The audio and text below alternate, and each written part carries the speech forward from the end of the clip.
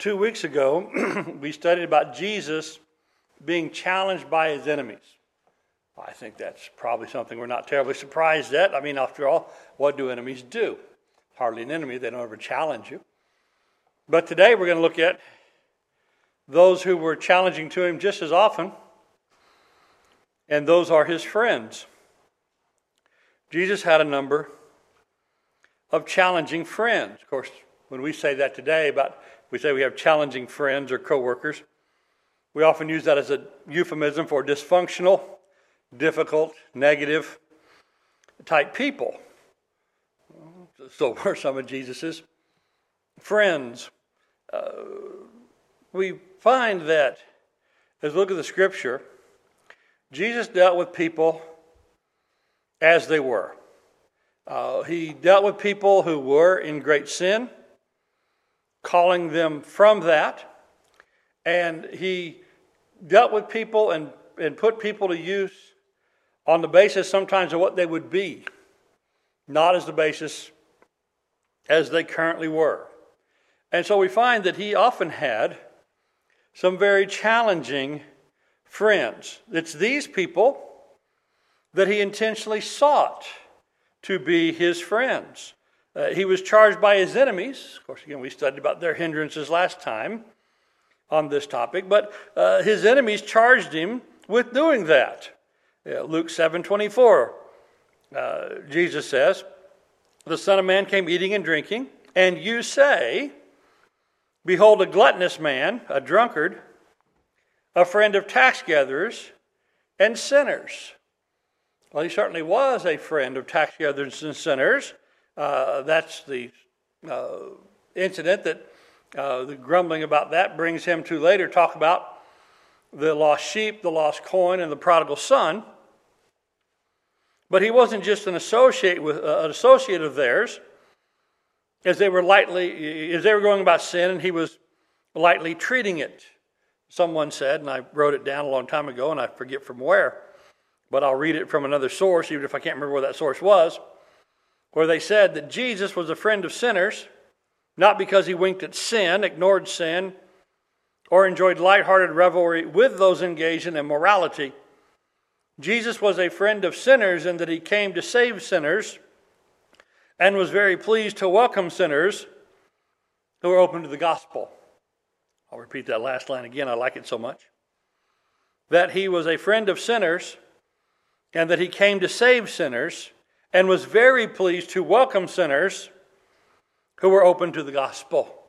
And aren't we glad that he was? On what other basis are we here? Then we are sinners who are pleased, I hope, to hear the gospel. In Romans 5, it describes it this way: while we were still helpless, at the right time Christ died for the ungodly. For one will hardly die for a righteous man, though perhaps for a good man someone will even dare to die. But God demonstrates his own love toward us in that while we were yet sinners, Christ died for us. And so Jesus had these challenging people around him, and one of the things that is evident throughout the Gospels is that with these challenging people surrounding him, they were put in close proximity to each other, which they otherwise would not have been, and thus they became challenging at times to each other. In Mark 10, we find among the closest inner circle of his disciples, we find James and John, the sons of Zebedee, Mark 10:35. And they said, "Teacher, we want you to do whatever we ask." Well, I'd like to say that too. Hey, Steve, I'd like for you to do whatever I ask. Well, Steve would be a fool to say, of course, because what might I ask for? You know me, I might ask for quite a lot. I might ask for something quite inconvenient. I might ask for something that's quite selfish. Well, they said, "We'd like for you to give us an unlimited favor." He said, "Well, what is it? What would you like?" And they said, "Grant that when you sit in your glory, in your kingdom," verse 37, "that we get to sit one on your right and one on your left." And he said, "You don't even know what you're asking for." He said, "To sit on my right or left, that's not mine to give, but it is for those who've been prepared." And then it says, hearing this and knowing that James and John, very certainly cousins of Jesus, trying to use family connections and most likely having brought their mother into it to ask Jesus as a special favor for her boys, But it says that the 10 became indignant with James and John. They became indignant with each other. Imagine apostles so mad at each other they can't hardly see straight. They can't deal with each other civilly. They challenged each other because they were challenging people. They also challenged, at times, Jesus. In Luke 9 and in Luke 22, it tells us it was a continual fight amongst them as to who would be regarded as the greatest. Who would be the greatest. So these people challenge each other. And certainly it is that they do challenge and they exasperate and even anger Jesus. And yet still, they are his friends. They challenge, exasperate, and even anger Jesus. But here's the great grace of God, that these remained his friends for whom he died. We find about those type in Mark 9. Here's a man who's come to Jesus for help. Here's a man who, in asking Jesus for his help, he says, well, if you could help, knowing the power of Jesus, he says, if you could help. This was a man who was in a dire situation, and so we might have a little sympathy for him. Mark 9:17. One of the crowd said, Teacher, I brought you my son, possessed of a spirit, which makes him mute. And whenever it seizes him, it dashes him to the ground, and he foams at the mouth, and he grinds his teeth, and stiffens out. And I told your disciples to cast it out, but they could not. You can just imagine the disciples going, we told you not to bring that up. What do you... Somebody should have got him out of here. Jesus answered, O unbelieving generation, how long will I be with you? How long shall I put up with you?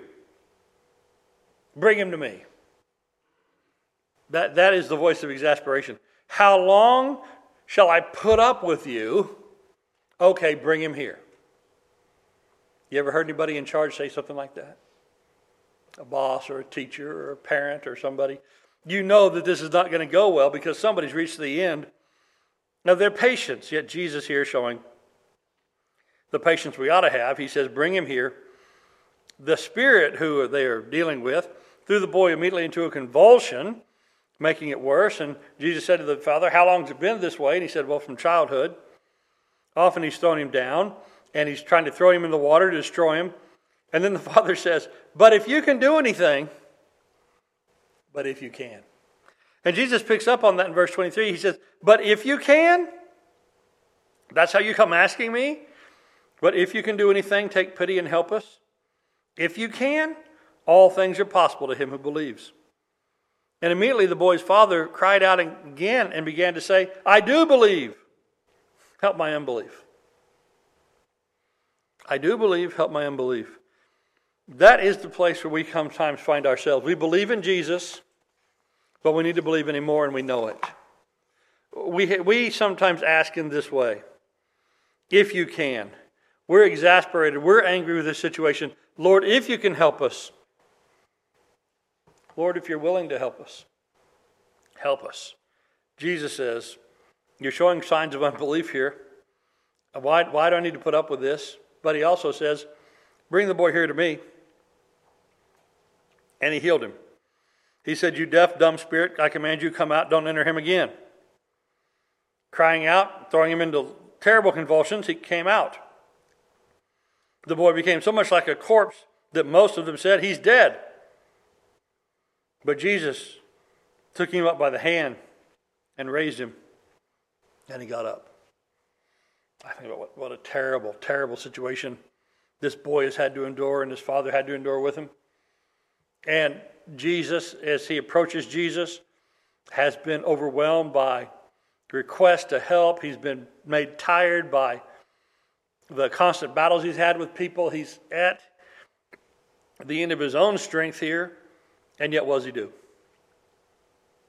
He helps. Even when we have challenging and exasperating people, those who brought Jesus to anger, because it's not the most angry you ever see Jesus in the Gospels, but it is one of the times we do see that side of Jesus, because there are things and there are people in this world that are bad enough to make Jesus angry and exasperated, and yet what did he do? He did help, and he brought the solution. He helped them in their affliction. And so sometimes we are that overwhelmed person. Circumstances have so overwhelmed us, and we've dealt with a bad situation for so long. It seems like it can't go on, and our request to God to help almost sounds as much like a complaint as an ask. And yet, when done in faith, what did this man find? Now, on our next one, we find it's the apostles who are seeking assurance. Though they knew him the best of anybody on earth and had spent the most time with him, this is after Jesus had fed the 5,000 and withdrawn off to the wilderness to pray. And he set the apostles to go back home by way of the boat. And we know that it had been a difficult journey by boat. They hadn't made very much progress as they were rowing against the wind. We know this as all four Gospels are put together. And in that, in the middle of the night, in Matthew 14:26, Jesus came walking by on the water, as you do, Well, as you do if you're the Son of God, you come walking by on the water. And when the disciples saw him walking on the sea, they were frightened, saying, "It is a ghost." And they cried out for fear. Now, these are not, uninformed and superstitious men, right? These people saw more miracles than any other human being ever, right? These people have seen Jesus and are recognizing daily the power of Jesus, and yet still this is something so beyond comprehension that they cannot even think that it's him. And there's a ghost walking by, maybe closing on the boat, because we know he came walking by very near the boat. And there's a ghost closing in on us, and I think we've all seen that movie. There's a ghost coming, crawling in it. But in the night and in the storm, in their tired hours, they're crying out for fear. But immediately, Jesus spoke to them, saying, "Take courage. It is I, don't be afraid." And Peter answered him, the same Peter that we mentioned in Bible class this morning and at the Lord's Supper table with the great statement of faith 2 chapters on. Here he says, "Lord, if it's you." Lord, if it's you. Could you give us a little confirmation that it's you? We need to make sure it's not some ghost or something else. "Lord, if it's you, command me to come to you on the water." And he said, "Come." And Peter got out of the boat and walked on the water and came to Jesus. But seeing the wind, he became afraid and began to sink. And he cried out, saying, "Lord, save me." And immediately Jesus stretched out his hand and took hold of him and said to him, "Oh, you of little faith, why do you doubt?" Why did they doubt it was anybody but Jesus? Why did he doubt that if Jesus had told him you could walk on the water, you could? And I firmly believe that if Jesus told us to walk on the water, I think we could. He hadn't told us that, so don't try. And if you do, try in something that no more than waist deep, please. But he assures them. He assures them repeatedly. And here, the "Lord, if it's you," and "Lord, save me," these are cries for assurance. These are cries for help that Jesus immediately answers. And so, sometimes, at times where you think, why does he need assurance now? Doesn't he know by now? Isn't he strong enough yet? These times of need of assurance creep up. Their motivation here is not to mock or to destroy, like some who challenge Jesus. It's asking to be led. It's asking for help. And when people sincerely do that, even if by every appearance to us it would seem like, well, why do they need that still? He gives it to them. And there's no defensiveness or rudeness on his part. There's only timely help. I can imagine some of us where somebody else asks us to help them, to assure them, and we answer not this way, not of course, and here's your help, but we answer, "Oh, really, you need that? I'm a little busy," or seriously. We get sarcastic, we get snippy, we get snarky. Jesus just gives them the assurance that they need. At other times, though, they were exasperating yet again to Jesus, where they knew the details of a thing, but they had missed the point. They didn't get the lesson that they should have, even though they had all the pieces with them. I think about that sometimes whenever we study Bible topics. And boy, we know several verses of it, and we know quite a few facts and phrases from the Scripture, yet we're as helpless in front of sometimes these pieces of Scripture as a child in front of a puzzle. You ever seen a little child in front of a simple puzzle? I mean, we can see it across the room how those two puzzles fit together, right? But they just can't see it. They haven't learned. Or sometimes at the nursing home or the assisted living center, they'll have large puzzles out where people can pass the time and converse while putting the puzzle together. And the challenge of putting the puzzles together also helps them mentally. But if you go back in a couple of weeks, that puzzle's still there and it doesn't look like much progress has been made. It's like, why is this puzzle taking so long?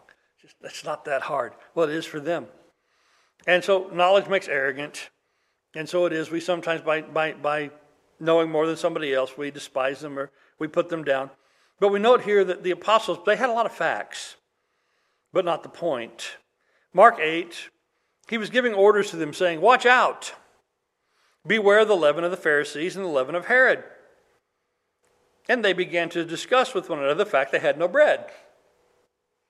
What? They discussed what? Based on that? Well, he said leaven, and leaven's about bread, and we don't have any bread, and the last couple of times we haven't had bread, he fed the 5,000, he's going to do, I'm sure there's all kind of things I could think of what Jesus had done, what Jesus might be doing now. And he said, no, let's start over. Verse 17, why do you discuss the fact you have no bread? Do you not yet see or understand? The obvious answer was no. Do you have a hardened heart? I thought I just didn't understand. Do you think I didn't understand because I have a hardened heart? Quoting Isaiah, having eyes you do not see and having ears you do not hear? And do you not remember? When I broke the 5 loaves for the 5,000, how many baskets full of broken pieces you picked up? And they said 12. And when I broke the 7 for 4,000, how many large baskets full of broken pieces did you pick up? And they said 7. And he said, then do you not understand? No. There's no way, he says, I could have been talking about physical bread. I can make that on the spot. I've done it repeatedly. That's not what I was giving you a warning about. I was warning you about the leaven of the Pharisees, which is hypocrisy, the leaven of Herod, which is also power and hypocrisy and worldly thinking. You guys, you got the details of the miracles, but you didn't get the point of the miracles, and you still haven't got what's important. At other times, they saw and didn't even know what it was that they were seeing. In John 14, they'd been with Jesus for years. They'd seen him.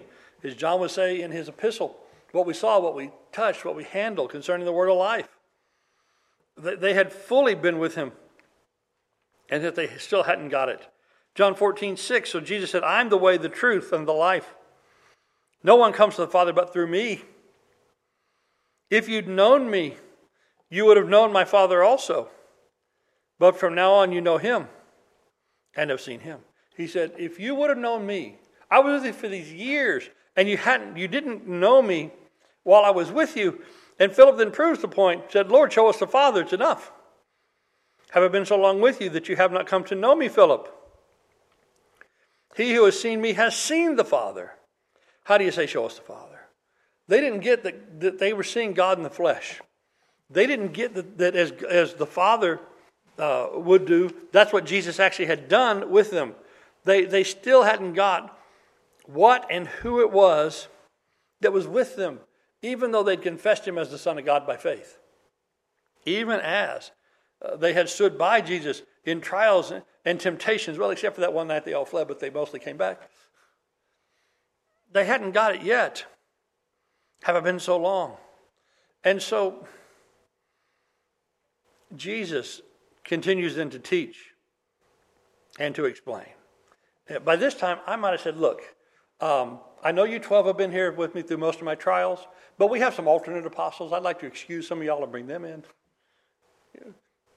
They did that the other day. They had a big trial, and they had alternate jurors ready to stand in.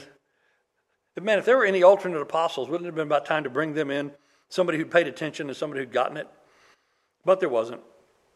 Even at this late date, Jesus is still out there with them, convincing them, giving them reasons to believe. Even though, at various times, these guys like to even tell Jesus he was wrong. Remember when Jesus had first brought up the idea of his suffering, which in John 14 he's just a day from. But in Mark 8, he began to teach them that the Son of Man must suffer many things and be rejected by the elders and the chief priests and the scribes and be killed, and after 3 days rise again.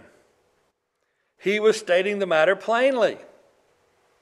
So yes, there are times when it was veiled. Yes, there are sometimes it's prophecy that we have to kind of untangle a little bit. We have to see some connections. But it says here, he's telling them plainly. And so Peter took him aside, because Peter's a nice guy. Peter cares for Jesus and his reputation. Peter doesn't want to be untoward, so he's going to correct him privately. If you need to correct somebody, that's a good place to start. He takes Jesus aside and began to rebuke him. And turning around and seeing his disciples, he rebuked Peter. Get behind me, Satan, for you're not setting your mind on God's interest but man's. So Peter was rebuking the Lord, and here the Lord turned in front of them all and rebuked him back. Said, no, this is God's plan. This is the way this is going to go. Can you imagine if you were laying out a gospel plan, a godly plan, a right plan of action for anything, for your family, for yourself and your wife, for your family, for a congregation. And after laying out the things of God, somebody got up and rebuked you for that. Wouldn't you just be done with that person? And they're not going to be part of this plan anymore. They're not going to get to participate. We're going to just, do it without them. Because to avoid conflict so often, isn't that our best plan? Let's just work around them. Let's just do without them. They can do their own thing. We'll do ours. Well, no, he rebukes Peter, gets Peter on board. And he still works with Peter, though Peter rebuked him for clearly revealing the plan of God. Another time, and I think this may have upset Jesus the most, and these are not the only ones, but one more to summarize it. They hindered the people bringing the children to Jesus. Of all the times that Jesus with the apostles seems to be the angriest, and the strongest wording is used. It's when they were hindering people to come to Jesus. I don't know if they were saying the master's too busy, or they were putting them all in a really long line that they would never get to the end of, if they were being rude to these people. I don't know what they were doing, but they were hindering. And man, hindering people to come to Jesus, that's got to be one of the worst things a disciple can do. But we've seen it done, haven't we? Haven't we seen people who are hindrances to others coming to Jesus? Mark 10:13, and they were bringing their children to him so he might touch them. And the disciples rebuked them. When Jesus saw this, he was indignant. And he said to them, permit the children to come to me, don't hinder them. The kingdom of God belongs to such as these. He was indignant, and he rebuked them. And especially when we hinder the young. Because the young, they may have more days in the kingdom to come, certainly, than we do. The kingdom has always been for the innocent. The kingdom has always been for those who are coming to be faithful. We're never to discourage them. And Jesus was indignant when they did. And you got to think, these are his friends. These were not his enemies keeping the children from Jesus, but his friends. Yet, these guys, they are still the friends that Jesus dies for. You think about it in our life, I know we've all shed some friends along the way. But what if we shed our friends when they were disappointments to us? What if we shed our friends when they acted contrary to what we thought they and we ought to be doing? What if our friends upset us, and so, well, that's it for the friendship? You know people who lightly jettison friends? What does the proverb say? Don't neglect your friend or your father's friend, right? There are some multi-generational friendships, and the proverb tells us to respect them. Well, here, these are still the friends, after all that Jesus dies for. This is his great love. John 15:13. Greater love has no man than this, than to lay down his life for his friends. You are my friends. We read all that in the Gospels. You are my friends, if you do what I command you. If you're a disciple of Jesus, in spite of whatever faults of the past, and probably, we might say, whatever faults of the future, because we look at the lives of these apostles, and can't we point out errors that are still coming? Because we know the chronology of their lives through the entirety of the gospel record. We know that some of these guys have errors and faults and problems still coming. But these people, on the whole, love the Lord and follow him. And they repent when they're wrong. And that's the best we could be as well. And so Jesus said, you're my friends if you do what I command you. No longer do I call you slaves. For a slave does not know what his master is doing, but I have called you my friends. For all the things that I have heard from my Father, I made known to you. So I've treated you as friends, as equals, even though he's the Son of God. He is God on the earth, but they're his friends on earth. You didn't choose me, but I chose you. And appointed you that you should go and bear fruit, and that your fruit should remain, that whatever you ask of the Father in my name, he may give you. This I command you, that you love one another.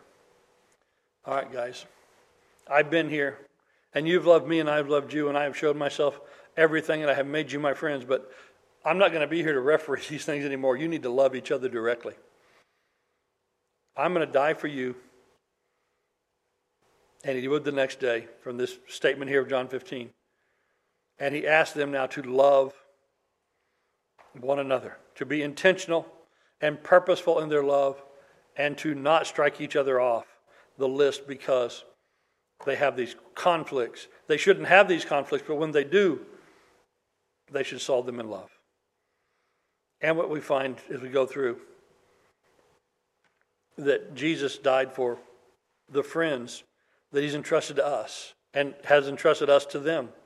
There's a mutual trust that he's given each other, a mutual encouragement, a mutual responsibility, so that we find in Romans 14, for instance, in verse 13, therefore, do not judge one another anymore.